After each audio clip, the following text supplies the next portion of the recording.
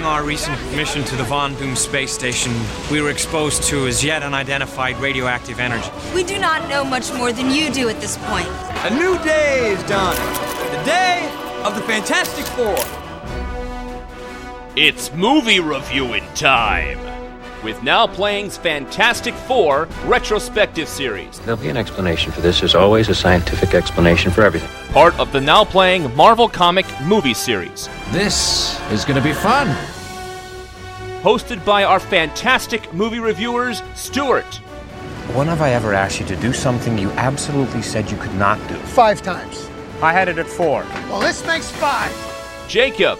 We're either all in this together, or we don't move. And Arnie. Now we're more like the Terrific 3.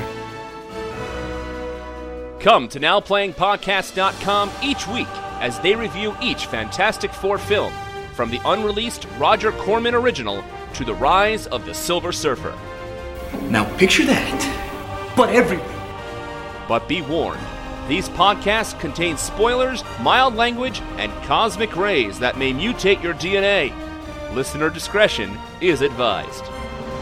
Susan, let's not fight. No, let's.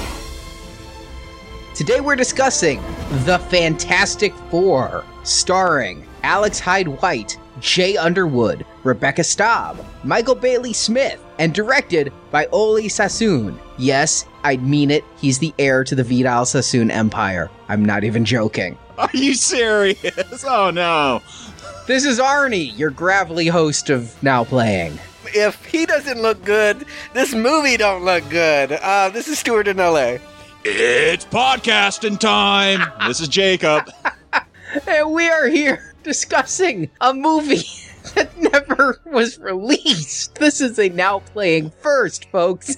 Marvel's taken us into all new territories. First a once-shown TV movie, and now a never-shown movie. Yeah, the story behind the making of this is probably more interesting than the movie itself. I find it totally fascinating, and it's a movie I've known a lot about, even though I know almost nothing about the Fantastic Four. We should probably start with the comics, as we're wont to do with the new franchise tree spinning off from the Marvel Universe. But yeah, it's a great history of how they made a movie they never intended to release. And speaking of the comics, I'll say, Jacob, I'm very interested in hearing what makes the comics interesting. As I say at the beginning of probably every series we do here, I was big into Hulk, I was big into Spider-Man. There were all these times they crossed over with the Fantastic Four, and I never found these characters really all that interesting. They seem very bland, very stuffy, kind of kitschy. Can I make a guess without any knowledge, but I'm just going to make a guess from this? Is this the oldest Marvel characters? Are these older than Spider-Man and Hulk? Because they do feel of a different era than X-Men, even though they're kind of like X-Men. They are before the X-Men. They're before Hulk. You know, here's the thing with the Fantastic Four. It's kind of like Howard the Duck. To really appreciate Howard the Duck, the comic, I think you had to read that comic at that time to really understand why the Fantastic Four, I mean, they're called the first family of comics. Fantastic Four #1 came out in 1961. You had characters like Superman and Wonder Woman and Batman, and they were like these demigods, perfect. They didn't worry about where they were going to get their, money for their dinner. They didn't have to worry about, catching a taxi ride to get home or something. They could fly. And Fantastic Four comes up, and it's interesting because it was influenced by the Justice League of America. It's when all the DC superheroes teamed up, became this huge team book. It's like the first team book. We're building up to the Avengers, which was Marvel version of the JLA. Well, you had the JLA team up of all these big superheroes. It was a huge seller, and Marvel caught on to this. They're like, JLA is selling like crazy. We need to come up with a superhero team. And so Stan Lee and Jack Kirby come up with the Fantastic Four. And it was an instant success because, yes, it was a superhero team, but the big difference here was how grounded these characters were in real life. We talked about the X-Men, and X-Men #1 came out 2 years later, how the X-Men were superheroes that didn't really benefit from having powers. They were outcast to society. That all started with the Fantastic Four. Fantastic Four #1, they're these superheroes that don't quite have a grasp on their powers and they're actually destroying things. They fight with each other. They don't get along. They don't have secret identities, which was a huge thing. They never put on masks. Everyone knew them as the Fantastic Four. The Thing and Johnny Storm, they're always fighting. You know, the Thing hates that he has superpowers. There's a hint of jealousy because Reed Richards is going to get Sue Storm because he still is a good-looking guy, and Ben Grimm has been turned into this horrible thing. I mean, that in the 60s, that was groundbreaking stuff. No one had thought about writing tragic superheroes before. Really, this is the comic that made Marvel what it is today, where you have characters like Spider-Man, and he's, you know, Peter Parker, the poor college student, trying to scrounge up money and save the world at the same time. I mean, this is what really defined what Marvel has become today. And that's why the characters, I think they've kind of faded, and that's not as novel today, but it was huge in 1961. I mean, it was so big that when X-Men #1 came out 2 years later, on the front cover, they say in the sensational Fantastic Four style, they're trying to recreate that success. And yet, I would say as the non-comic book reader, that X-Men world feels entirely 1960s, and Fantastic Four's world feels Eisenhower, space race, idealistic 1950s. It doesn't feel like it was made for the same generation. I'm surprised that there's only 2 years between them because they're both mutants, you know, with crazy powers. To me, these Fantastic Four people, they're kind of too wholesome for me. They don't really seem to have the problems that the X-Men did with their powers. They seem like, okay, yeah, I can bend, I can catch on fire, whatever. I can roll with it. It's cool. It was made at a time where we wanted to go to space. Science and nuclear power were going to change us, and we thought that was a good thing more often than not. It's funny you bring up the space thing because that's how they get their powers. They go on this rogue mission to Mars because they got to beat the commies to space. Of course. So they take the spaceship and they try to get to Mars, and the cosmic rays give them their powers. So yeah, it is grounded in that whole you beat the commies, the space race thing. Stuart, I'm gathering that your opinion of the Fantastic Four are based on these movies. Not entirely true. Actually, there was a cartoon series. They would alternate. Sometimes it would be Spider-Man, sometimes it was Iron Man, sometimes it was Hulk, and sometimes it was Fantastic Four. And that ran in the 70s. I did see that. I know those characters only from that and in these movies. And again, I'm not the comic book guy, but I did go back and read a few of the first issues of X-Men. And I was surprised how blatantly X-Men was a carbon copy of Fantastic Four in the 60s. And Stuart, the X-Men that came to be popular came out in the 70s. And that's when Chris Claremont took over. X-Men went into hibernation. It failed under Stan Lee. And it was a blatant ripoff. Beast in the original X-Men was basically the Thing, only instead of rocks, he was just skin, but he was just the same kind of thing. And you had, instead of a fireman, you had an Iceman. Yeah. It was just terribly carbon copied. You know, when you look at when X-Men started, yes, it started in 63. When did X-Men become popular? 15 years later. Yeah. I mean, Fantastic Four, that's what it wanted to be. It advertised it there right on the cover. I just don't get from these characters that they have the same angst that the X-Men do. I would say the only one that would be Thing, who hates what he's become. Yeah, but we can definitively say Fantastic Four came first. They are the premier series for Marvel, before Spider-Man, before Hulk. But after Captain America, because he was fighting Hitler. It's telling that they call the Marvel Universe the 616 universe because in June of 61 is when the first Fantastic Four came out, though. Yep. It's really what built Marvel. It all comes down to the Fantastic Four. It was a totally new way to approach the superhero genre in that time. Well, we'll get into that, I guess, when we talk about the movies. But yes, there is this film that we weren't supposed to see, let alone review. If you're into comics, you've heard about this film. It's legendary. No, if you haven't heard about comics, but you're into indie movies, you've heard about this film. I used to subscribe to Film Threat magazine, which in the 90s was a fan rag for all the Sundance guys and, you know, Tarantino. And Fantastic Four made the cover of Film Threat magazine. They were promoting this as the indie version of Batman. That the indie world was going to take over and do what Tim Burton couldn't do with his $40 million budget. So this was the Kick-Ass of 94? Is that what you're saying? Sure, but there was a lot of digs at Burton and at Batman. There was a lot of talk about how he was only focused on the villains and that his Batman was dull and that these people understood the comics and they were made by comic fans. That is true, and I did read several other articles from other magazines too from around this time. What I read was they got people who would work cheap because they liked Fantastic Four. They were saying, can Marvel make a good film? And talking about how one of the people on the set said they should call this the Average Four because we don't have the money to be fantastic. And even at the end of the article, it says there's hints this film may never be seen. Of course, it's never said, but the horrible Marvel thing that they're talking about is Captain America that had received the scantest of releases a couple years ago, and I suppose the Dolph Lundgren Punisher, too. Yeah, it wasn't the Punisher, it wasn't Howard the Duck. I mean, wasn't every Marvel film up until now bad? And even maybe now, when we get to Fantastic Four?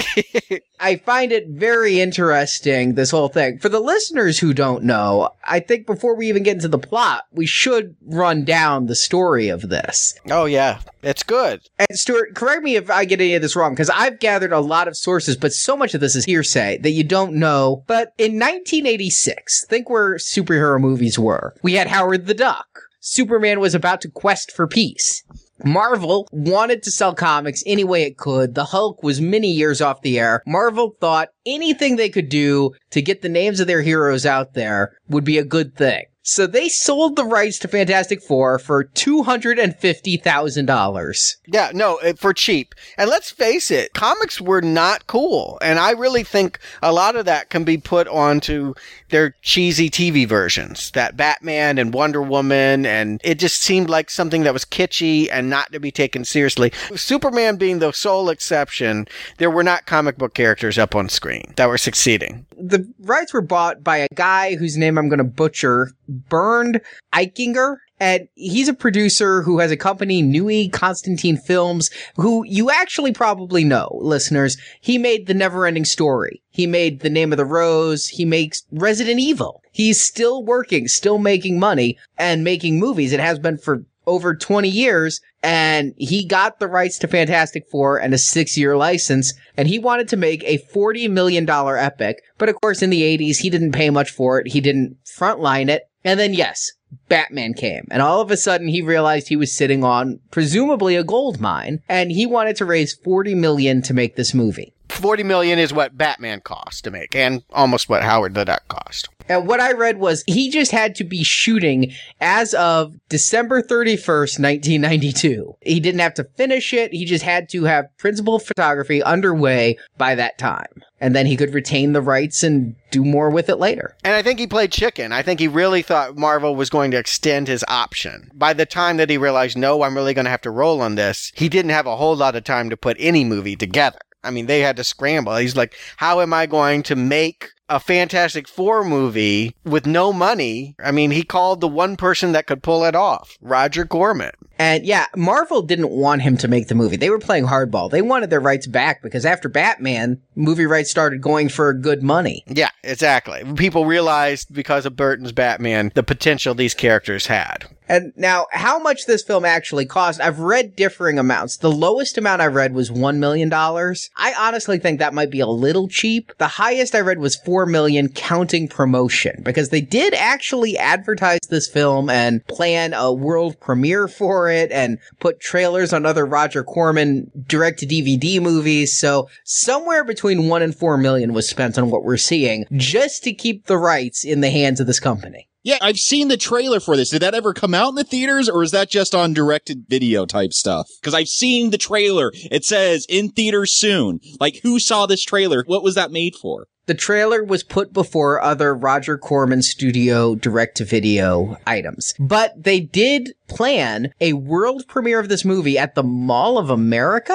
I don't know why there. And it was going to be a charity event, which actually kind of pisses me off because by not doing this, they robbed the charities of the income. And I'm always for charity, and so that kind of sucked. But this was going to be in a theater at least once, according to the plans. Yeah, and that usually happens. It's very rare that a movie is totally shelved. Even Dogs find the scantest of release, and there's one theater in the middle of nowhere that gets a print for a week and then it goes away. I mean, I think it's really puzzling that it wasn't a part of the option that they actually had to release it as a movie. But no, it was not. Well, here's the thing that I can't find any truth to. What I have heard everyone say is everyone who made this movie, from Vidal Sassoon to all the actors and production people, thought this was going to be released. Yes. The question is, Roger Corman and Eichinger, did they ever intend this to be released, or was this just a ploy? I do know Eichinger was trying to raise money for the real Fantastic Four film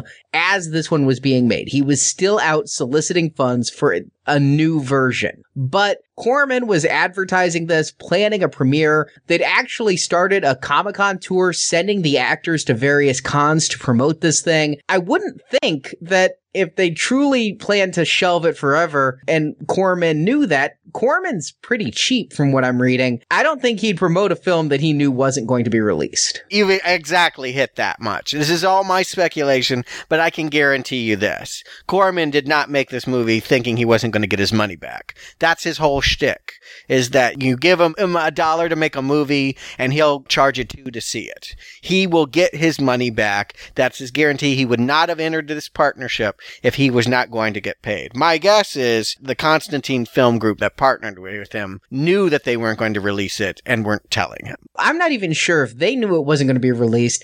They finished the film and were planning this premiere in the Mall of America. Now, what I also read was they finished principal photography. They shot this thing in 3 weeks. Yep. And then they stopped working on it. But, you know, Roger Corman had a big studio, cheap, but big. I mean, they crank out the crap films. Yeah. The people kept working on it there on their own and thought, if we could just get this thing to completion, it'll get released. It'll get seen. And so after hours on their own time, editors were editing, composers were composing. Nobody was ordering them to do it, and they took this film over the finish line on their own. Mm-hmm. And then they planned this premiere. Now, here's how the story goes, is that Avi Arad, who I've mentioned in several of our podcasts, was working at Marvel at that time trying to get these rights. He was apparently on a trip in Central or South America and wearing a Fantastic Four shirt, and some fan came up and said, "I'm really looking forward to the premiere at the Mall of America." And Avi was like, "Premiere? What premiere?" And found out about this, saw it, went to Corman and Eichinger and said, "I know you both invested money in this. I will write you a check right now to pay back everything you've spent and more if you give me this film to destroy." Isn't this the plot to The Producers? Like, pretty much, yeah. I do think it's fantastic, pun intended, that Avi Arad is the one that gets to burn the negative. You know, like he's the one that is supposedly promoting Marvel in the movies, and his first step in doing that is to destroy the first Marvel movie in a long while. Well, how did we get this then? Again, those people who worked on it on their own time, obviously they've bootlegged some pretty nice masters of it. I have a nice little anamorphic widescreen that actually came with the score. Wow. I know how you love your scores, Arnie, so... Oh, yeah, you know this one's on my iPod. No, it's obvious that there's love and care into this, and I think it was true. I think it's the sheer technicians that just did not want to see this go. There will never be a restored print of this. The negative is gone, but the bootlegs will live on as long as there's YouTube, I suppose. Yeah, and it's amazing. What's funny is I read another article that was written in 2005 when Marvel was doing all the press for the new Fantastic Four film, and they were writing about this old one, and they interviewed Stan Lee, and they got Stan Lee to agree to do a photo shoot with the original actors. And they'd gotten all the original Fantastic Four, and they were all ready for this, and Lee agreed. And then they tried to get Avi Arad on the phone to talk about it, and got the runaround, and then Avi said, "We're not looking back, we're looking forward," refused the interview. The next day, Stan Lee calls up and goes, yeah, I can't do that photo shoot now. So they are still squelching this movie. Yeah, what's the thinking here? Is that if people saw this version, then it would turn them off from the real deal? They wouldn't pay money to go to the theater to see the big, lavish, expensive production? Because I don't think that's actually true. I mean, I don't think Halle Berry's Catwoman is going to stop people from watching Anne Hathaway next summer in Christopher Nolan's next Batman movie. I don't know that they would have squelched this under normal circumstances, but the same year they were going to release this, 94, Amblin Entertainment, Spielberg's company, wanted to purchase the rights, and Christopher Columbus had signed on to direct a $40 million Fantastic Four. Oh yeah, this was long in the works. That's why it took 11 years for another movie to come, is that he worked on this project an awful long time. Even through the Harry Potter movies that he did, he thought that he was going to be doing this Fantastic Four. So they had a real studio in the wings that year. Would they necessarily care 11 years after the fact? No. But if they had Christopher Columbus in 94 ready to sign on, you could see why they wouldn't want this out right away. And Constantine Films got their way. They are the makers of every Fantastic Four movies, including the next two in our retrospective series. They held on the rights, so their plot worked. It might have been devious, it might have been horrible, some people's feelings might have gotten hurt, or they got unpaid for their hard labor, but the reason why we have two other Fantastic Four movies in this series is because they made this movie. But why don't we tell them about this movie? Because assuming that you don't buy bootlegs off strange vendors at Comic-Cons, you probably don't know what the heck it is that we saw. Arnie, care to enlighten us? Reed Richards is a science student who, along with fellow student and BFF Victor Von Doom, are secretly running an experiment to harness the power of Colossus. No, not the mutant we saw in X-Men, but a comet-like radioactive power source that comes near the Earth every 10 years at the speed of light. However, Victor's incorrect calculations and refusal to agree to Reed's request that they run a simulation first has dire consequences as the machine overloads, electrocuting Victor. Fast forward 10 years, and as Colossus comes around again, Reed is still planning to capture its power, a quest he now obsesses over to honor Victor's memory. However, as Colossus isn't as close to the Earth this time, Reed must take to space, piloted by his meathead pilot friend Ben Grimm, and for grins, they take along Reed's crush Sue Storm and her brother Johnny. Okay. Reed is certain this time he'll be able to capture Colossus's energy, as he has a giant diamond, and I mean giant, the size of my head, diamond, which will help cool the system. But unbeknownst to Reed, forces are conspiring against his plan. First, a masked, mysterious monarch has lackeys watching the scientist, and a deformed dwarf called the Jeweler has his eye on the diamond to present as a gift to the woman he longs for, blind sculptress Alicia Masters. The jeweler replaces the real diamond with a fake, and when Reed and his crew attempt to harness Colossus's energy, their system overheats, causing their spaceship to crash to Earth and bathing the quartet in radiation. The four miraculously survive their crash landing, but soon discover they have superpowers that match their personalities. Hothead Johnny Storm has the ability to set himself on fire as well as shoot flames. Shy Stu Storm can turn invisible.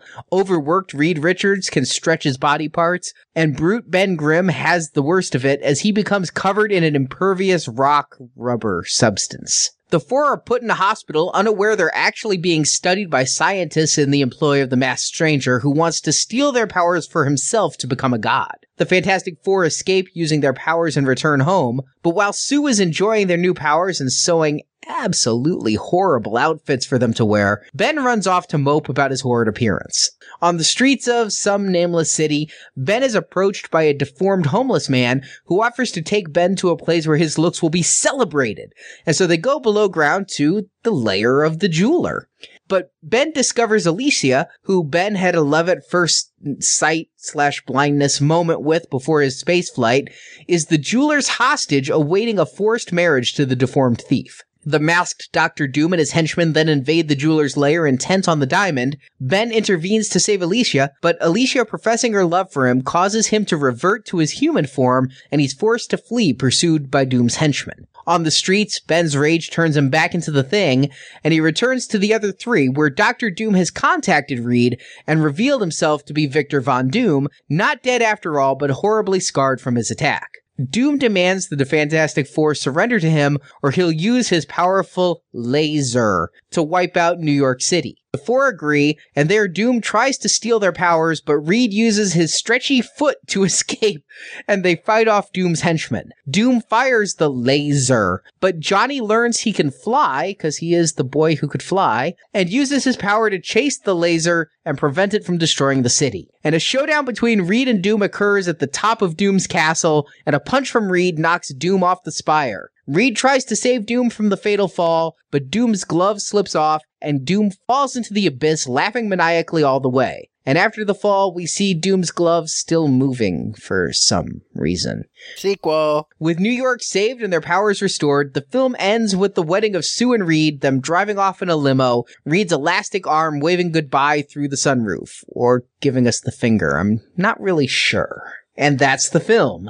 So, Arnie, since you now own the score for this film, was this an original score? Because this music, it sounded like every generic 90s Tim Allen's the Santa Claus and here comes the Santa Claus to save the day type generic family film music. Was this original music they used here? Oh, absolutely, but I don't think it sounded at all like that. To me, it sounded like the worst ripoff of John Williams' Superman theme I've heard in years. I liked it, guys. I can't believe you're picking on the score. Of all the things to kick around, you're going to pick the score? I'll send you my copy. We're just starting here. I actually thought the score was okay. It was professional. I would have thought a production like this would have had one dude with a keyboard. That is true. It's not MIDI. It sounds like they had real instruments and that people knew how to play them. Hey, props. In tune, no less. Yeah, 3 weeks and $2 million. That's not bad. In the score's defense, they had a year and no money. Yes, yeah. But true. I still think this whole opening, at first I thought I'd put in the wrong film. I thought I was watching a planetarium documentary during the opening credits. With all the stock footage going on. I'm like, Earth, Moon, Mars. What the hell? What the hell? You know what it was reminding me of? It was amazing. I was watching this and I'm like, this feels like cutting edge TV in 1970s. This looks and feels like the Wonder Woman show or the Incredible Hulk. But the weird thing is it was made 15, 20 years later.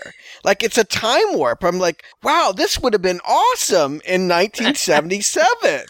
I think it totally had a Buck Rogers Battlestar Galactica, and I mean the original Battlestar Galactica vibe to it. I'm telling you, it took me a second viewing to put it together. I think this is supposed to be Superman. When Kal-El is traveling through the cosmos and we got to see all the planets and hear the John Williams score, they tried for a score that sounded like John Williams, and they showed us planets. Yeah, no, I buy that, and, that's the trick. You didn't like the green screens in Wolverine, but Stuart, you're okay with this because it appeals to the 70s. You like that aesthetic, so. I do think it's amusing, and I do think that if you're going to compare this movie to Wolverine, that's a little unfair. To Wolverine?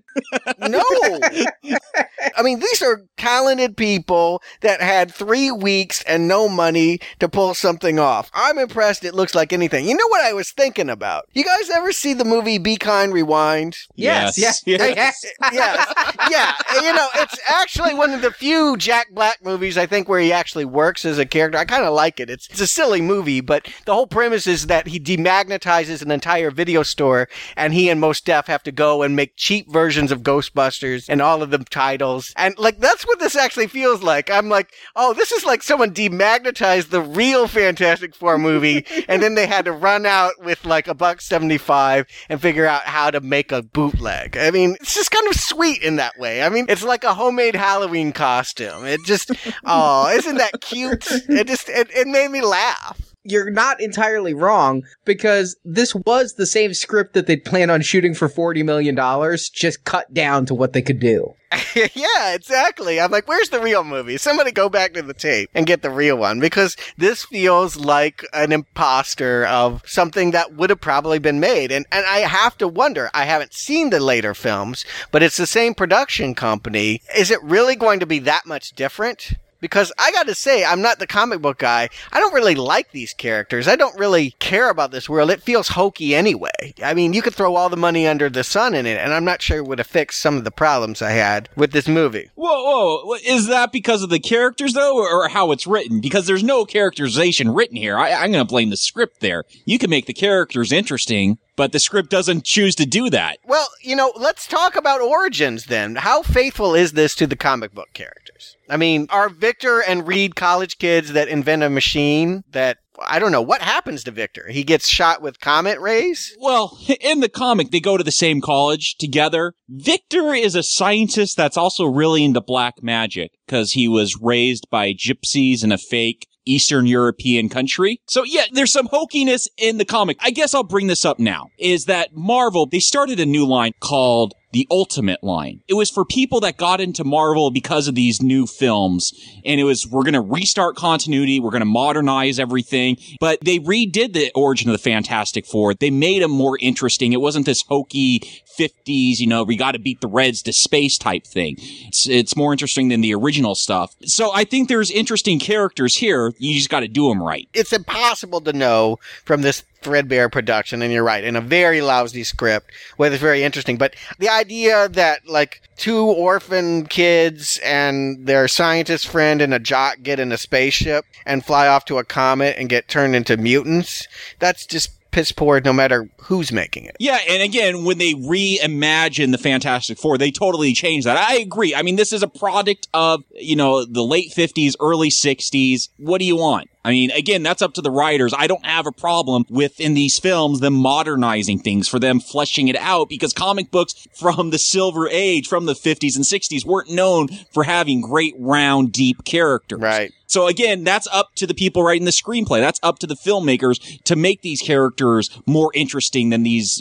let's beat the Reds versions from the 60s. I'm kind of with Jacob in that I don't care if they change their origin story, but that's it. You're not going to take a comic book and make a movie that's totally different than that comic book, because then why would you do that comic? That's my point, is they weren't going to make the first movie of a Fantastic Four movie something radically different than what was in print. They weren't going to do that. They were going to follow what happened in the comic. And from what I know, this is somewhat similar. I didn't know that Victor and Reed went to college together, but I do know Reed takes some civilians into space where they all get bombarded with cosmic rays and gain their powers. And that's what we have here. Now, this Colossus thing is all new. Yeah, it felt like a Halley's Comet throwback. Like, there was a comet craze in the 80s, Halley's Comet. It only comes around every 72 years or something like that, and this may be the only time you see it in your lifetime. So everyone ran out and bought a telescope, and it feels kind of like that. Only Colossus apparently comes by every 10 years? What's the big deal? Every 10 years. I had to say,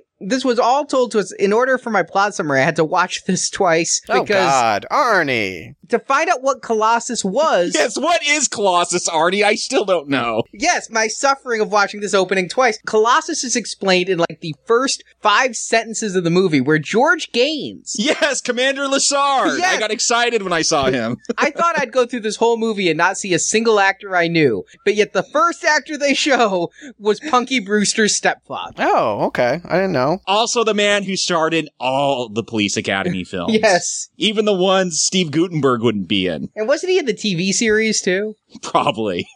So he's there. He spends a lot more time explaining what the speed of light is in miles and kilometers than he does explaining what Colossus is.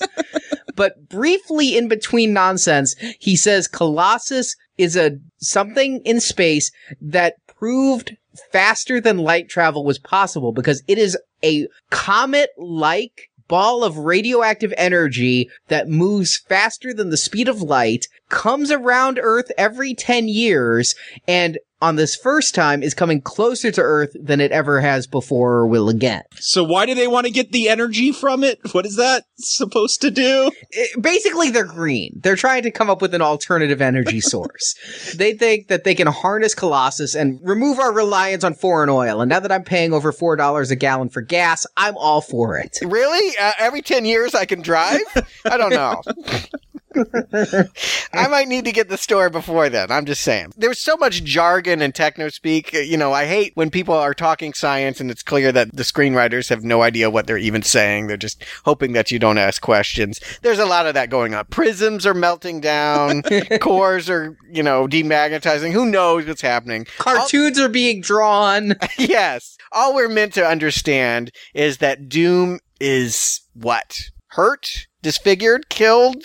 Transformed? What happens? I took it as he was electrocuted and disfigured. Well, they want us to believe that he's dead. But they don't, because obviously Tim Curry with a beard and slightly uglier Joe Pesci are talking about the body. None of that made any sense to me. There are these two guys that are always lurking in the shadows that refer to Victor Von Doom as His Highness, even before he has been transformed into Dr. Doom. When he's just an average college kid, they're there in golf hats playing chess, watching over him. And the second they have the opportunity, they take his body and I guess, what? Give him the metal casing that allows him to live? Or, I don't know. It's, you know, I'm looking at you guys. You read the comics. This isn't in the comic. I don't know what's going on in this movie. I can tell you what they're trying to do. In the comic, Von Doom is the heir to the kingdom of Latveria. Is that right? Yeah, Latveria. It is a fictional Eastern European country. If you're a comic book geek, you could get a Marvel map of the world where it will show you where Latveria is. He was the ruler of theirs and studied in America. So here,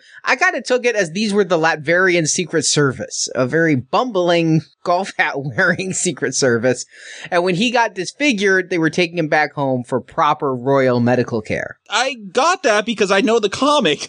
None of that's in the movie, though. No. I didn't even hear the word Latveria. Was that? No, that's not in the movie. There's just a castle, a badly painted matte painting. Yeah. Nothing's ever explained. So hopefully you read the comic because they're not going to tell you. Yeah, that's kind of a problem here. Yeah, much of this movie is borderline nonsensical. Here's another problem for me at the beginning of this film. How old are we guessing Reed is? I had that problem too, because first of all, why is he in a class with meathead Ben Grimm? Obviously Reed is some super genius scientist. Ben Grimm is not. The fact that they'd even be in a class together is dumbfounding. That's why I was guessing, is he supposed to be an undergrad student? I mean, in the comics, he had multiple degrees by the time he was 20. He's a genius. He's like the second smartest person in the world. Oh, really? I mean, there's not a definitive list of who the smartest person in the Marvel universe is, but Reed Richards is considered the smartest, at least human, non-godlike creature in the Marvel universe, and at least on Earth. And Dr. Doom is widely considered to be number 2. So does he get points off for having that hoodie? Is that the problem? that might be, yes. But, you know, so you're expecting a meeting of the minds here, and No, you were, because you read the comics. I was not expecting smart people here at all. Not at all. No, sir. But here's the thing. I don't know if this is like a porno where it's 35-year-old supposed to be playing the 20-year-old college students. Is he actually 35? Is he doing his master or his doctorate work here? Because it gets real creepy as soon as we meet Sue and Johnny Storm, where they're like 10 years old and he's in college. Like, I got a real creepy vibe at this moment. Well, I don't get the sense that he is thinking about Sue the way Sue is thinking about him, at least as long as she's a child. Well, when we jump 10 years ahead, though, he is, and there's still a huge age difference. Like, but it's not criminal. It's not criminal, but it's creepy. I took it as he was an undergraduate, which makes the graying of the temples really odd for somebody who would be at oldest in their early 30s. Yeah, that's what I took it to be. And I didn't know he was supposed to be that bright. I thought that it was acceptable that he was in a college class and learning all of this alongside people in the football team. I mean, I didn't get the sense that he was that good. I mean, if he was that good, why didn't the machine work? Well, he tried to correct it. It was Victor that didn't want to make the corrections that he pointed out. Oh. Which makes it weird why Victor later on blames Reed for the whole thing. But we'll get to that. Okay. Well, yeah, I agree with you. It's very convenient and weird that they're living at a boarding house with this woman, like Mrs. Storm's boarding house. Mrs. Storm is the one that eventually names them the Fantastic Four. She's the one that gives them the label because isn't it so great that this strange man is taking my children off to space? Like, really? I think it's the pedophile pair because I would not allow my daughter to go in a rocket ship out into the cosmos with this man. No way. He's got to be in his 30s. She's what, 20 at the oldest at this point when they jump 10 years ahead? I would say 22. Yeah. Okay, it's still an uncomfortable age difference. That's all I'm saying. You aren't wrong, but more importantly, he's taking them to space. That's what I'm saying. Like, you would not allow your loved one to go off with this man. You mean your mom wouldn't respond, well, look at you, the Fantastic Four. No, you would not allow your loved one to go off into outer space with a man whose greatest invention blew up somebody. You wouldn't do that. In an experimental spacecraft. No, yeah. No, you send the chimp first. You send anyone else. You know, maybe Johnny wants to go, but you would not let Sue go. You just wouldn't do it. I want to know, though, why were they there? I get why Ben had to be there. He's the pilot. Reed had to be there because he's the scientist. They had to go to space because Colossus wasn't coming close enough to Earth. What was the reason given why they took Sue and Johnny? I think that they wanted to show them a good time. I don't know. It seems like it's Ben's idea, but it's like, that's not a good idea. No. That's like, let's take my 6-year-old to go buy some hardcore drugs. No, what it is Reed wants to bang Sue. So it's like, you want to impress a girl. Hey, come check out my Corvette, baby. He's got a rocket ship. I mean, what's going to beat a rocket ship to impress a girl? Surviving? Call me old-fashioned, but I'd actually want an astronaut to be in the spaceship with me. I don't know. Yeah, I think that the only way this could have ended is in a fiery crash. But it does, so that's okay. Yes, because of the jeweler. Is this a comic book creation, or is this something the movie made up? This is totally made up by the movie, which is confounding because the Fantastic Four already have a perfect villain that they could have used. He shows up in issue number 1 of the original series. He's called the Mole Man, who's this short, little, ugly guy who, because he's so ugly, casts himself out and lives underground with ugly creatures and even has a Valley of the Diamonds, where it's this giant Valley of Diamonds underground. Like, I don't know why they made up a character when there's already Mole Man that they could have taken that does the exact same thing. Well, so they did use the character, they just changed his name. I guess, which I don't understand. Why would you change the name? They're sticking to everything else pretty much. Why go off here? It doesn't make sense. Neither does calling him the Mole Man, and he's not, a mole. No. He doesn't have whiskers. I could see this. I could see where you might think you're confusing the audience. For real? This is where the audience is going to get confused. Not the fact that the jeweler wants to impress a blind girl, so he uses fake diamonds. Yeah, it works every time. Grope my diamond, baby. Isn't it big? Isn't it hard? If she's blind, can't she use the fake diamonds? Is she gonna get the little jewel eyepiece to check if it's real? No, she's not. Really, the Mole Man? That's the name that's gonna confuse the audience in this film? Yes, the jeweler, Mole Man, whatever you call him, it's a curious foil for what we have set up here. Like, I was all prepared for Doom. I think everyone knows Doom just by sight. You know he's going to be in the movie.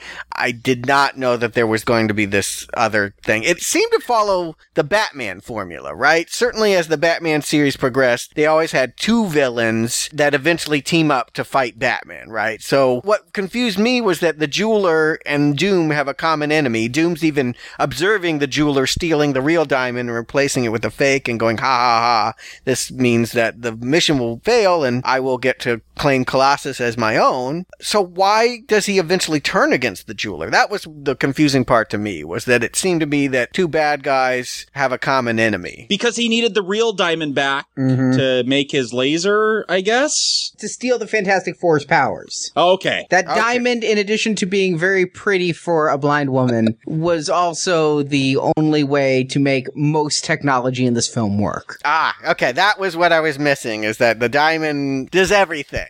Any machine, any function you need, it's powered by a diamond. Got it. Okay. So they have a fake diamond powering the ship. Is that what's happening? Yes, the jeweler, who is remarkably agile and can see the laser security system, does his little gymnastic routine and swaps the real diamond for a wonderful looking fake. So there's a fake diamond. Like, why would the ship take off? Like, if that was what was powering it? Well, no, they don't need the diamond to take it off. I think it was the diamond that was going to harness the power of Colossus. That's what they store the power of Colossus in, I guess. Okay. No, it's a cooling device. Like, they power the laser through the diamond, and the diamond will keep the system from overheating, which is what it did to Victor. Wait, so did they use a laser to take off? Because they just used stock footage of a space shuttle taking off for the... Yeah, it wasn't even the space shuttle. That was like the Eagle has landed stock footage. And it's in the 90s, but they all are dressed up in like 70s sauna suits to go into space with little silver backpacks. Those outfits were hysterical. Those had to have just been left over from something else. You got it. That's another space movie from Corman, and probably from the 70s at that. Yeah, I cracked up when I saw those backpacks, because what were they for? Nothing was hooked up to them. It was just like, space people have backpacks. Let's throw a backpack on them. And the spaceship they're flying, did you guys catch it has all the state-of-the-art devices like telepathic override? No, was that on the screen? No, it was when Reed is trying to say, Ben, you gotta fly this. You're gonna hate yourself if you don't fly this ship. It's got all the niceties. It's got telepathic override. Why didn't they use that then? Obviously, they didn't need a diamond to land it. They could have thought about landing it. Why did they have to go in space? Because of Colossus. They said Colossus was coming close to Earth the first time. He wasn't as close to the Earth the second time. All right, so they had to fly to him. The diamond was strictly to power the thing that was going to harness the energy. Mm-hmm. And when they turned it on, that made the ship blow up, or that it just didn't work, and then Colossus made them blow up?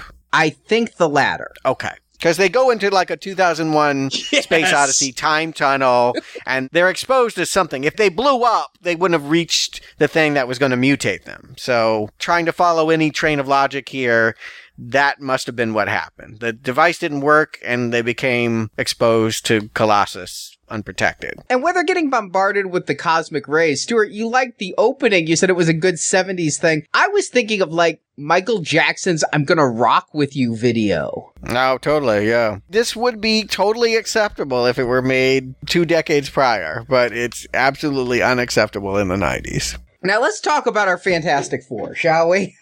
So we've got Reed Richards, played by Alex Hyde White, with his wonderful gray temples, true to the comic, but really hideous. This guy has no charisma at all. I disagree. I think he's fine. I think the character's boring. I mean, it's like, this guy's worked. You can't say that he's a nobody. He was in Pretty Woman. I don't think this guy is that bad, honestly. He's been in films I've heard of. I'll give him that. Yeah, exactly. I'm like, he's a working actor up until this day. Like, I don't feel like he has no charisma. I think that's a little unfair. I think that this character is dull. I'll give you that.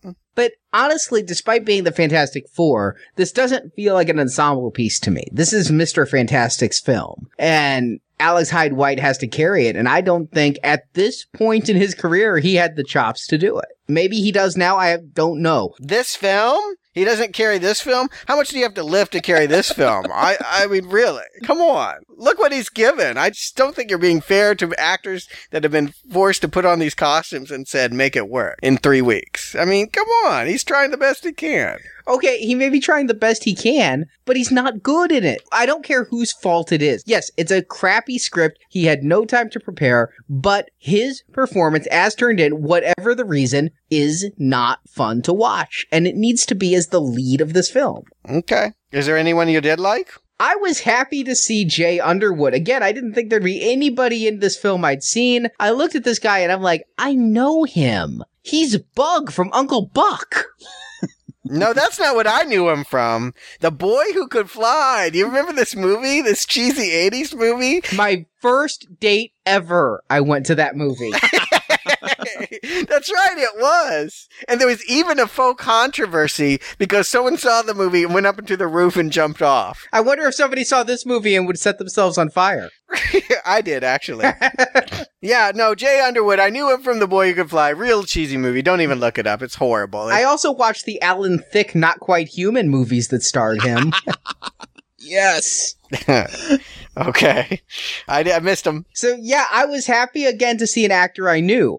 I think he had very little to do in this film. Again, I don't feel like there's any performance here that's failing. I feel like there are actors being failed by impossible circumstances. I mean, are you just, because you know the making of this movie, you refuse to comment on the performances turned in? Is that what you're saying? Because these performances, these leads, are uniformly bad. Is it just because of your meta knowledge that you won't damn them? I think so. I think you're right. It feels like, taking the lunch money from the special ed kid. I mean, it just, how can you do it? It's like, really, like, what were they going to do? I will give you this. Sue was probably the weak link of the four. I felt like she was the least charismatic one. And don't take my word for it. She's the only one that really didn't go on to work again. I think she did soaps. Maybe that's where she belongs. Sue Storm, I could tell Vidal Saloon was directing this film because she always had big hair throughout the whole thing. I mean, that's what I noticed in this film with her. Nothing else. I mean, the only person that sticks out to me is the jeweler, whoever that dude was. It's funny. If you've seen the trailer for this, he's the only one that gets any speaking lines in that trailer.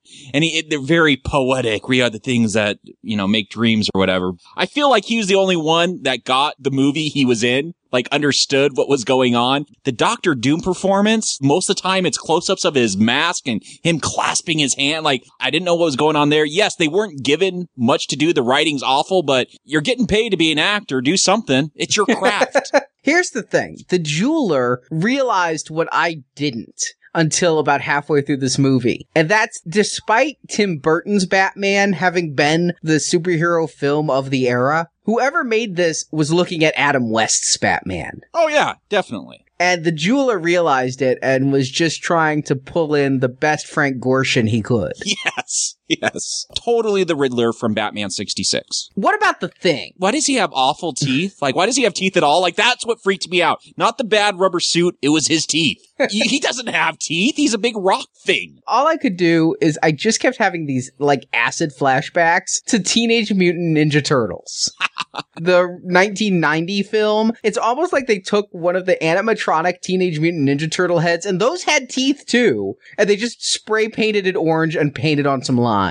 It's Roger Corman. They might have very well done that exact same thing. They'd have to steal the suit from Henson Factory. But again, really? You guys are going to pick on this suit? $2,000? I thought it looked pretty good. Actually, I'm going to give the suit some credit. Thank you. I thought it would look okay. It looked okay. You know what? The first few shots where it's from the shoulders up, I didn't think it was that bad. It's when you get the full body shots that I just can't buy. But when it was just certain shots, very limited in the scope of the suit, yeah, it was okay.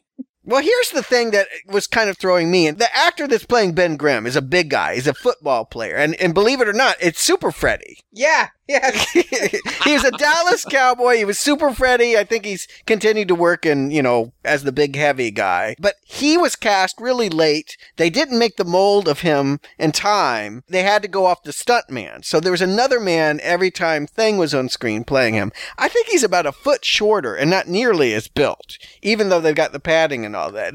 It feels like a noticeable difference in height when they go from Michael Bailey Smith to the stuntman in the Thing outfit. It's disconcerting to me that suddenly Thing is a foot shorter. It does seem a little bit odd. I noticed that too.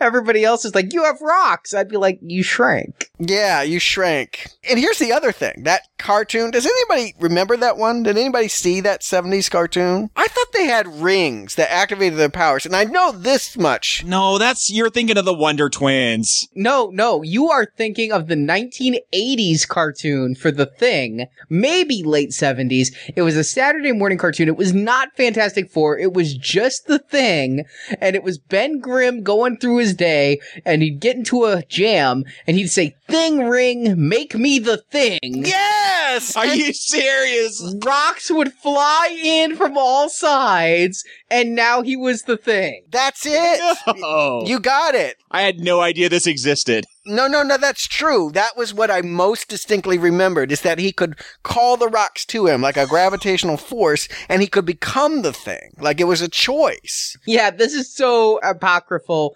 It's not even funny. But I was 3 when I was watching this, so it had to be the 70s, because one of the first things I ever wrote in my life was I was sitting down writing letters to the people on Underoos, and I wrote, "Dear Thing, please send me a Thing ring." You wanted the power to turn into rocks, Arnie?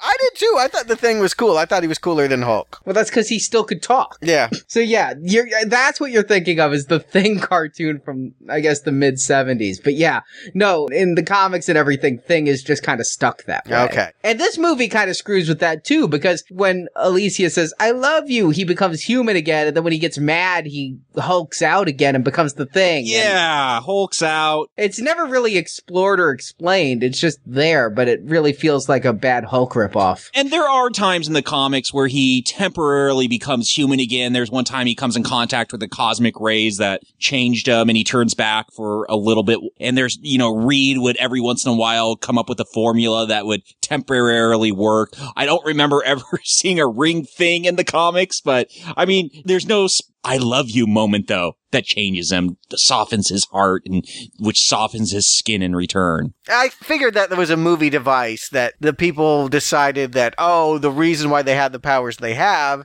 is because of the personalities that they have. And it begs the question, then, if you work on yourself and you change who you are, can you get new powers? Like, if he stopped working out, would he stop being the bulky rock guy? He becomes the Blob then. Yeah, maybe the Blob. It's cheesy in that our weaknesses will become our strengths. Mm-hmm. I kind of liked it. It's dumb. It's not from the comic, but whatever. For a movie at this time in the 90s, it's like when Batman finds out it was the Joker who actually killed his parents. It's stupid, but it makes sense in a Hollywood way. It's what you expect. Oh, I agree with you. Although I think some of their, Reed feels stretched thin, so that means he's rubber. I mean, it's a real leap with some of those. But conceptually, I kind of like the idea that it would be tied with who they are, that it's really their mental and physical state has been altered both by this Colossus. It's fine. It works. I think they had to give some kind of reason, because the idea that they would be exposed to the same cosmic rays and have these radical different powers is the kind of thing you would only buy in a comic book from the 1960s. It's not a movie premise. It just doesn't hold. Well, they could have equally said that it activated something in their DNA like the mutants. I need more. And so I appreciated the effort, even though it's like so many of the plots in this movie barely thought out. I thought that was the most thought out part of this movie. I agree. It is the most thought out. But not really. Like I said, was Johnny really a hothead? I didn't really see any evidence of that. Well, it's the problem. I mean, any bad piece of art just tells you and doesn't show you. And that's what they do in this film. They tell you that they were stretched thin and hotheads and shy. I mean... Yeah, it's crude. We never saw that at the beginning. Yeah, I never saw Reed working on any other experiment. He didn't have a job at night delivering pizzas to pay for his Colossus grabbing machine, so... Yeah, he wasn't stretched thin. He was rich. He could do whatever he wanted. We didn't see Ben Grimm beat anybody up. Maybe there was a character development scene for each of these characters in the original $40 million script, all of which got cut down to shoot this thing in 3 weeks. Sue was shy. We can at least agree that much. She had a crush that she couldn't tell Reed about, but that's really the only one that has a follow-through. She's lucky her mutant power wasn't her bad sewing skills. I just love the fact that she would design a costume that bad, and then, of course, she can be the one to disappear. Oh, sure. Leave the Thing standing there in a diaper, and you're just going to go away. That's convenient. I'm sorry, but budget or no budget, the outfits in this are abysmal. Agreed. Dr. Doom's robe, is that terry cloth?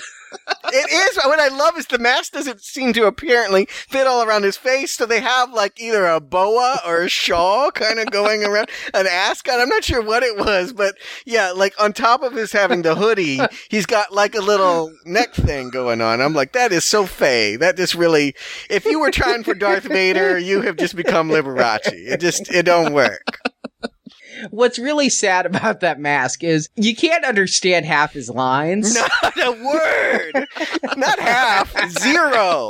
The actor has said, to one of our listeners out there, the actor has said he will dub his lines for anyone who will do it. He wants so badly to have his lines be heard. So if somebody wants to do a phantom edit of Fantastic Four, call it the Fantastic Edit. Look the actor up. No thanks. That's because we need this special edition of the Fantastic Four, Corman.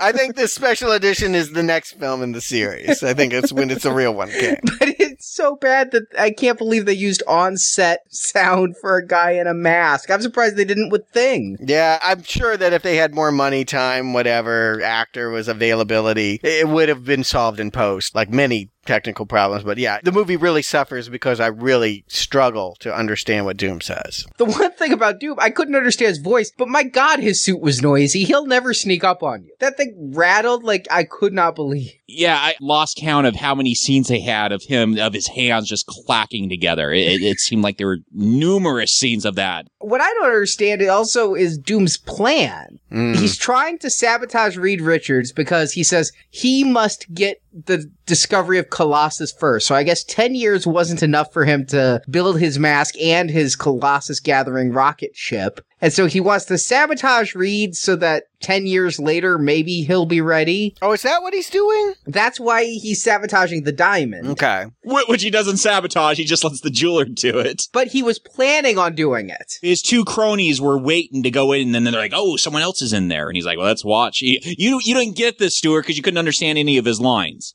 Okay, all right. I'm glad it made sense for you. But yes, he originally was going to steal the diamond, but then the jeweler happened to show up. Okay. I'm not sure why he sabotaged. I just figured because he's evil now, because he has a mask. There was a line, again, 2 watchings.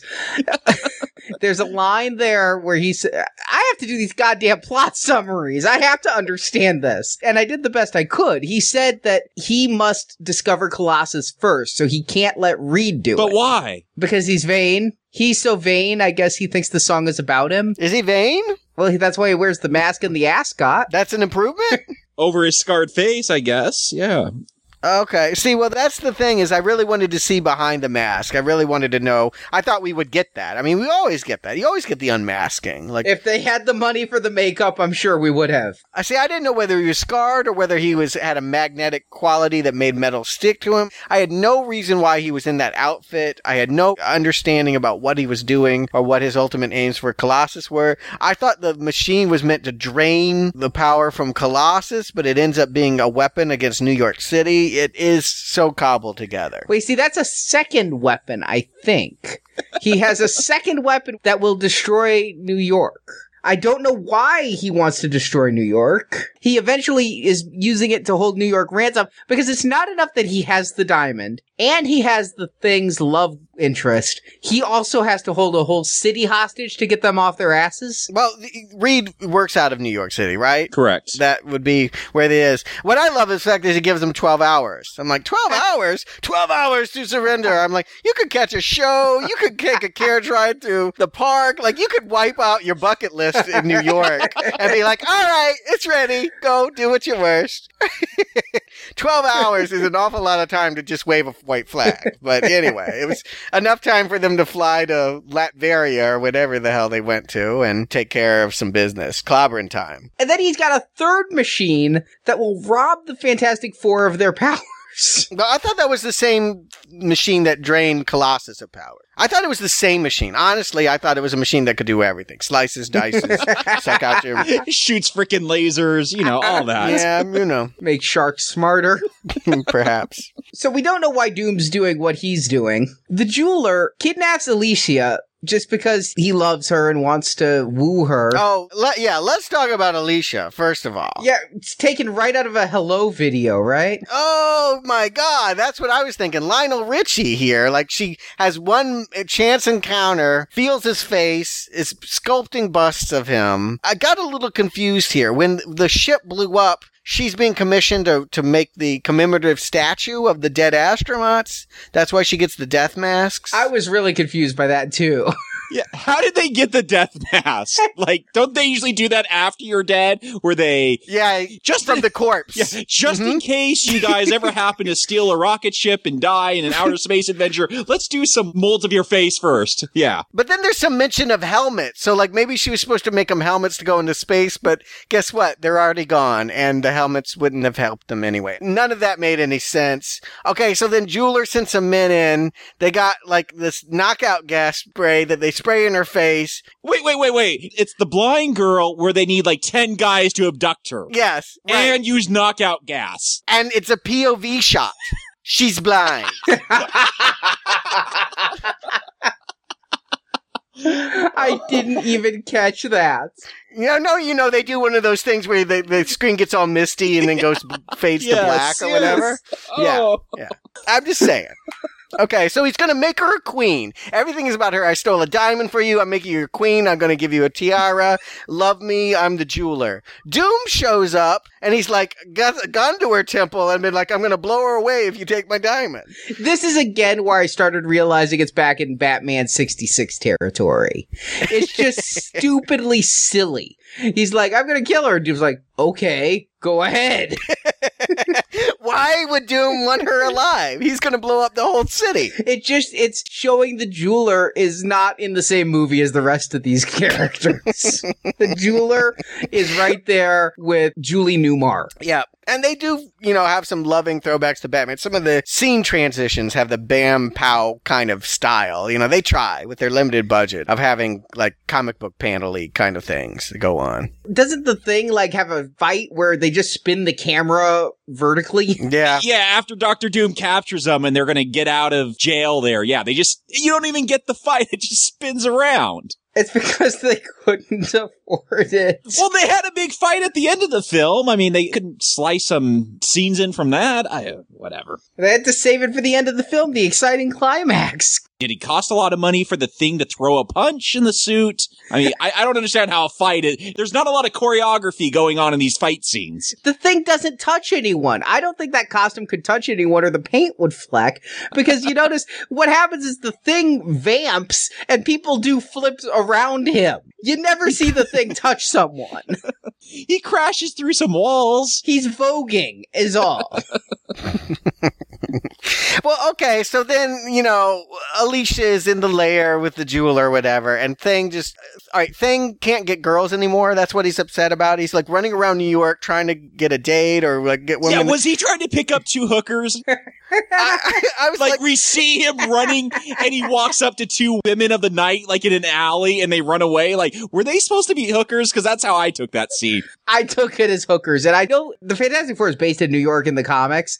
This was LA. This was clearly not filmed in New York. Yes. This is, if you walk outside of Corman's studio, the street. Yep, you're probably exactly right. And I'm not entirely sure that New York hookers wouldn't have done Thing if $50 wasn't in it for them. But anyway, this is also that he can finally be discovered by the street people and taken to the jeweler. Does he not recognize her when he's down there? He doesn't see her. He's kept alone with the deformed people where he's going to be like their muscle king. Okay. And she is off in her little cell that only the jeweler goes to. Okay. Thing doesn't really get to see her until Doom comes down and jeweler brings her out as a hostage. Yeah, okay. Because I'm like, I know why she wouldn't recognize him. She's blind and he doesn't look the same anymore anyway. But well, if he doesn't look the same, what does it matter that she's blind? Yes, that's what I'm saying. Because she recognizes him with his voice. Which is different than when he's Ben. So I don't know how that happens. Oh, interesting. I didn't put that together, but that is how she made. Okay, that was my question. It's like, so how did she make that jump and say, I love you? And then when the love and the embarrassment of it makes him soft and human again, why isn't he happy about that? Like, that's what the whole conflict has been about, is that I don't have my old body back. But they're shooting at him and have taken the woman he loved after meeting her for 5 seconds. Okay. Makes as sense as anything. Can we get to the end? Dude, can we talk about the awesome CGI? I love it! No, you can't say you love this. You can't. I actually like it. I'm going to side with Stuart. I liked this. Yeah. What? It was stupid. It's, again, Roger Rabbit, but there's something about it, and I cannot verbalize it. But when the Human Torch goes flying off, there is something about it where it's not quite cell animation, but not quite realistic CGI. No, it looks like the beginning stage of CGI, where it's very rough. It's just the basic fractal structure before they actually render everything. That's what it looked like. Yeah, it's like Tron. It was like Lawnmower Man effects. It was all of like the cutting edge of what they could do then. And it's so cheesy now. It's just so enjoyable. It's silly. And it made me laugh. You're right. Lawnmower Man. That is a lot what I'm seeing here is Lawnmower Man. Yeah, and there's something about it that, it's quaint. And as a computer guy who is really into computer games and things, I'm going with this. I actually am. I like it as a screensaver. Does it work as part of the movie? No. When the Human Torch flies into space, how does flame burn with no oxygen? Well, he punches a laser. How does he catch up to a laser that's going the speed of... I mean, none of it makes sense. I mean, that's fine. I can accept the fact that he punches a laser because, you know what? It's a comic book. I've seen people punch lasers. That I found quaint, but it's ridiculous and stupid. The whole ending fight, though, really is painful. The Invisible Girl apparently develops a power of force fields. Which she has, but they didn't set that up in the film. It's all of a sudden she just does it, like, out of nowhere. Oh, really? It looks like a pot lid. Well, it's probably what it was. It's like she took some Tupperware and is banging people with it. Did I mention Roger Corman made this? It's probably right off the craft services table next to the generic soda. Yes, they had a caterer in this film. I noticed that in the credits, so they might have done that. Caterer / special effects artist. Yes. Reed's punching, this whole end fight, I can be forgiving to a point, but this was bad. I couldn't even follow the flow of it. I almost wish they'd have gone all the way into Batman and just shown, instead of trying to show us these extended punches, put a big animated pow on the screen. Well, you know, I said when we did Generation X that I suspected that these were recycled special effects. I really wonder if it's not the same prosthetic stretch arm that Stretch had.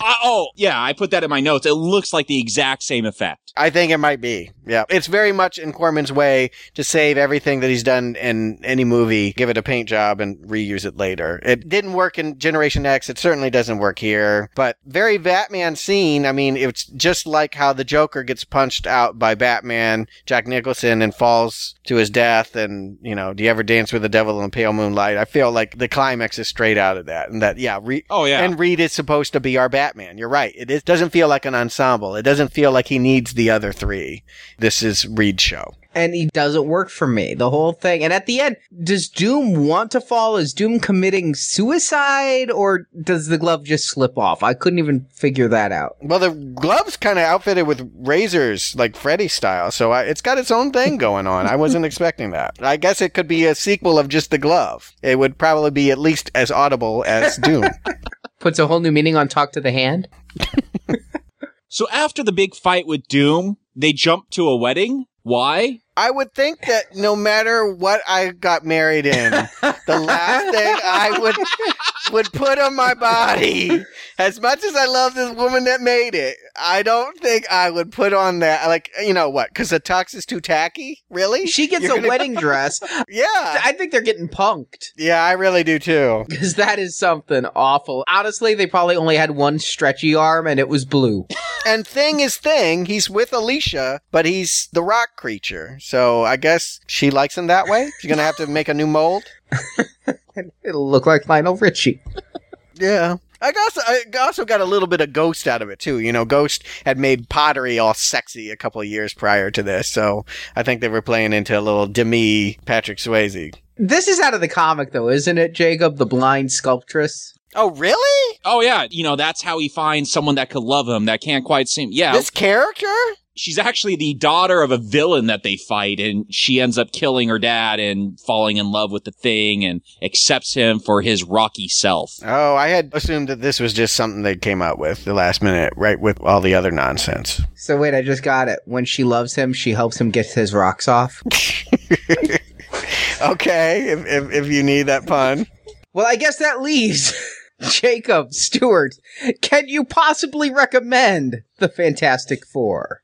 Jacob. I mean, look, the only way this is going to get a recommend if it's a guilty pleasure recommend, if it's so bad it's good. And I love bad movies. I believe I recommended The Lost Boys 2, The Tribe. I don't mind a good bad movie every once in a while. Unfortunately, I mean, this is my first time that I've seen this, and I've heard the legends and the myths for so long, how awful it was. It's bad, but it's not good bad. It's not, so bad you need to see it. Yes, there's a ridiculous suit, seeing it in motion. I've seen stills of it. It didn't add a whole lot. The story here, it doesn't even make sense. There's no motivation behind it. Like, I got the bad visuals. At least I could follow the story. I couldn't even follow the story here. The story didn't even make sense.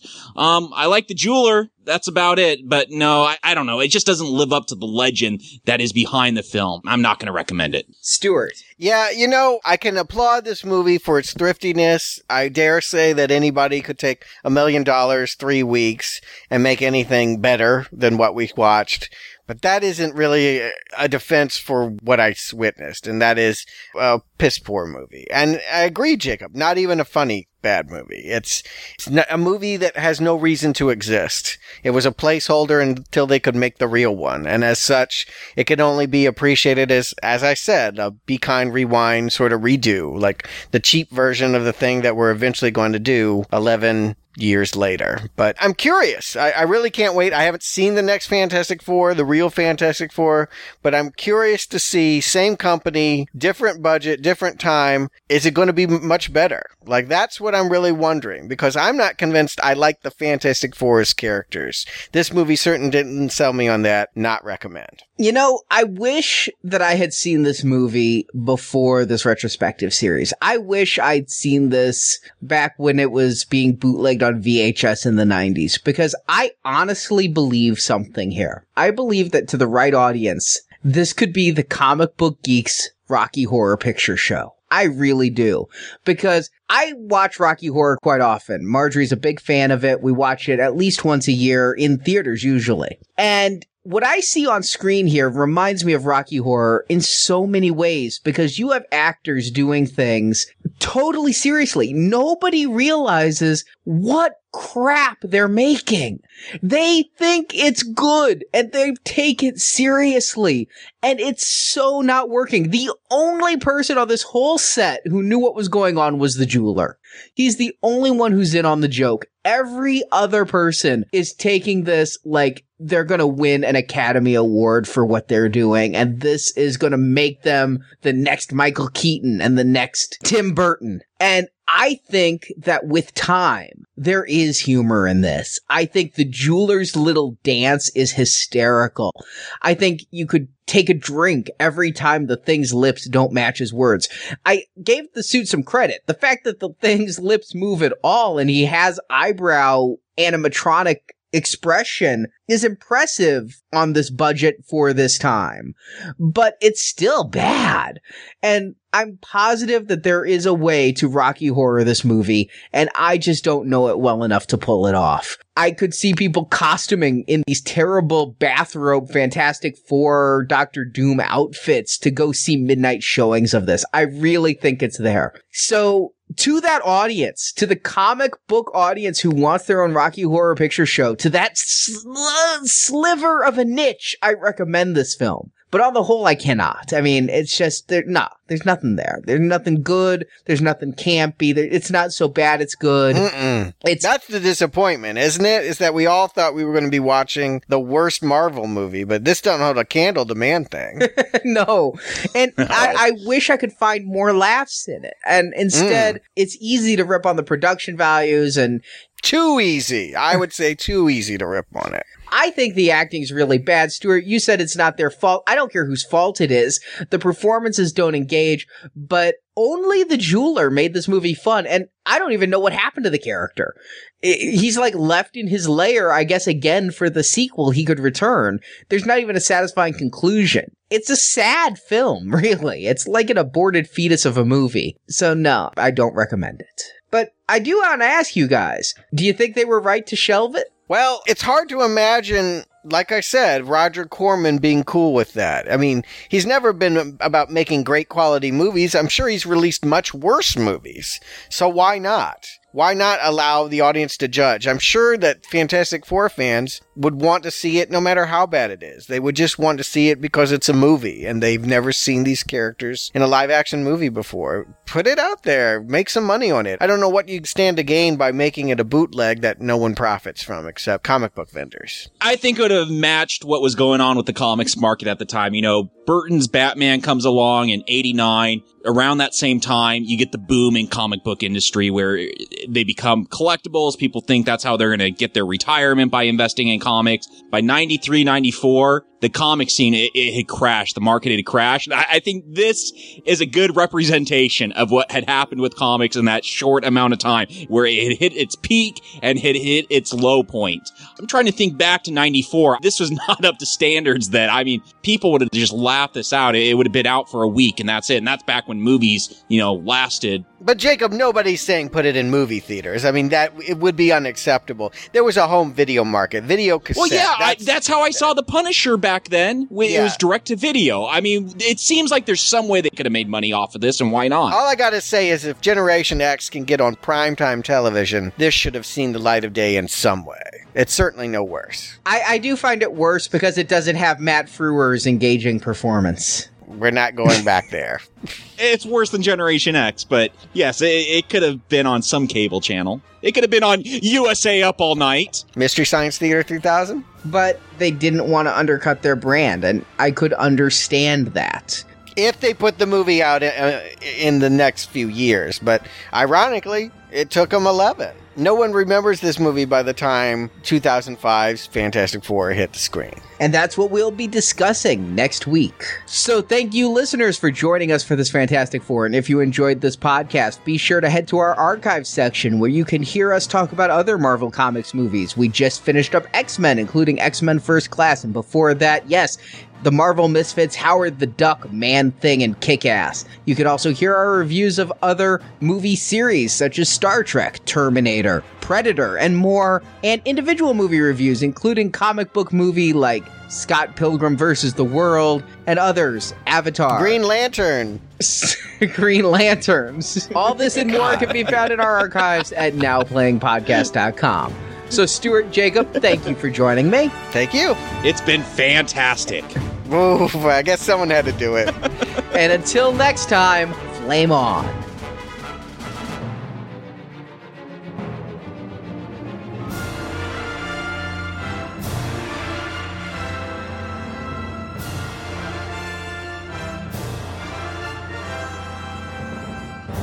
It's not like you to run away from a challenge, Victor. Yes, you're right, Pete. Considering all that has happened here tonight, I'll take what I can get. I'm going to enjoy killing you very much.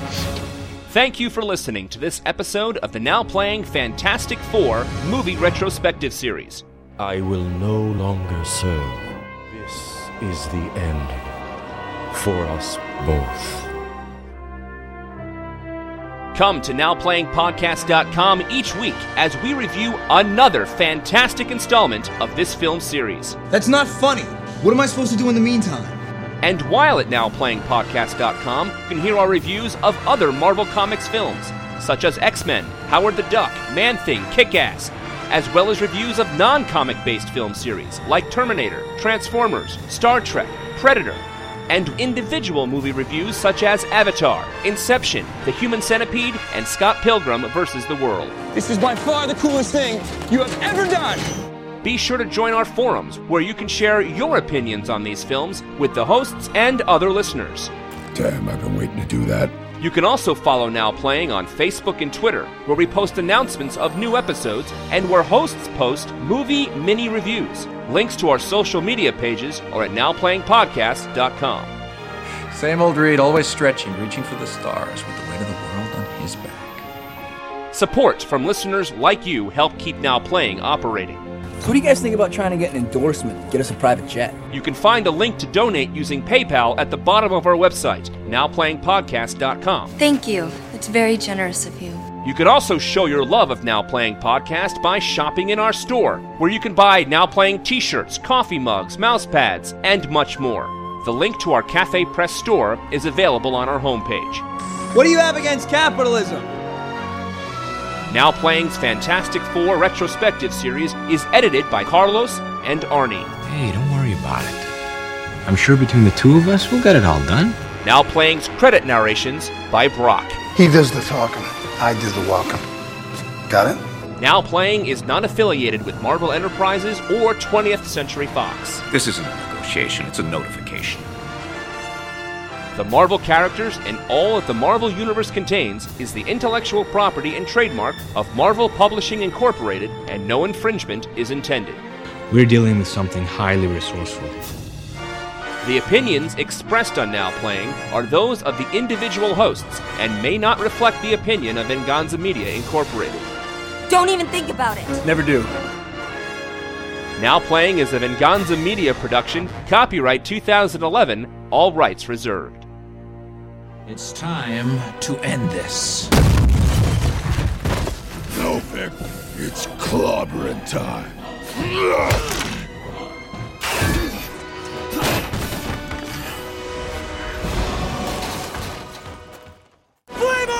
But so much of this is heresy is hearsay that you don't know what. So much of it is heresy as well, I would think. I did read another article that was written about this in, what year did the next Fantastic Four film come out? 2005. It's LA Magazine. Yeah. Okay, you want to tell the story? No, I'm just helping you. As a closer parallel, watching Return of the Incredible Hulk, where Thor is running on a beach with Lou Ferrigno, is not going to make me not want to see Thor. It will make me not want to see Thor, but I have no choice. I'm a part of this series. And I'm going to see both next year, I think. So, well, something to look forward to. Even through the Howard Potter. Even through the... To the kingdom of Latveria? Is that right? Yeah, Latveria. How far is that from Duck World? Now, is Latveria a real place now? I thought that maybe I'm thinking of Latvia. Yeah, yes. No. Because I was thinking, is it Latvia or Latveria? Which one's the real one? Which one is the fake one? Okay. Yeah, you're thinking of Latvia. Oh no, he was Henry Jones in Indiana Jones and the Last Crusade. Right, exactly. Like the back of his head in the flashback. Oh, I don't know who that is. I mean, okay. Henry Jones was the Sean Connery character. Oh, okay. All right. Well, all right. Now go back to Batman 66. Frank Gorshin, all the great. I would have said the same thing, Arnie. I was actually not basing it on Frank Gorshin's performance. It was just the first actor who came to mind who was a Batman villain. I don't know. No, the Riddler. He played the Riddler. Okay. Totally the Riddler from Batman 66. We'll have to cover that in our Batman retrospective. The whole series? I've got him. Me too, but I didn't know Stuart wanted to. We're down. Okay. And there's 130 episodes? There's a Batman movie, and that's all I'm committing to. Batman 66. That's all I'm saying. You know, it's like our complaints with Wolverine, where they try to depict him as this bad guy who turned good when we never saw him be a bad guy. I mean, yeah. We're not going to talk about Wolverine anymore. We're not talking about Wolverine anymore. Yep, you're probably exactly right. And I'm not entirely sure that New York hookers wouldn't have done thing if $50 wasn't in it for them. But LA hookers are a little bit more discerning. No, I didn't get any. I'm not talking about LA or New York. You said New York hookers. That's why I was making a joke there. Oh, okay. All right. The next Michael Keaton and the next... I'm really tired. Who directed that? Tim Burton. All right, I do have a couple pickups of things that I'd like to bring up, and I don't know if they'll actually go in. But if you guys are out, I've got a few points here. Yeah, I'm out. Back when we're talking about Doom's talking, the actor had a weird way of, I understand you're behind a mask, and so you lose the actor's biggest asset, his face. But he's doing more hand motions than Lamb Chop. Lamb Chop. Okay. You gotta work in a lamb chop joke?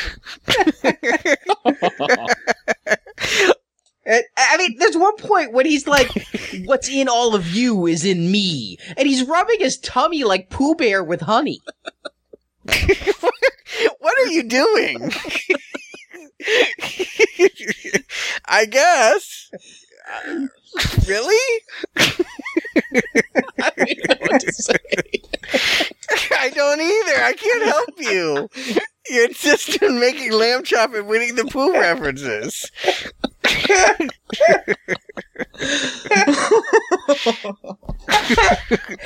don't think that those should be inserted. I'm just going to say that. This is like Arnie's stand-up night. What are you, an audience or an oil painting? I didn't pre-write these. I'm just trying to come up with analogies on the fly, and I guess I'm tired. Oh, okay. All right, but that does help you a little. I did not every know the references already goes. I thought this was your bit. I thought these were your bits. I thought you had like worked up. I was like, really? Wow. No, my note says he's rubbing his tummy when he says, "What's in all of you is in me." The Pooh Bear was. I'm just trying. That was an ad lib. Yeah, that was an ad lib. Yeah, inspiration, genius at work. All right, cool.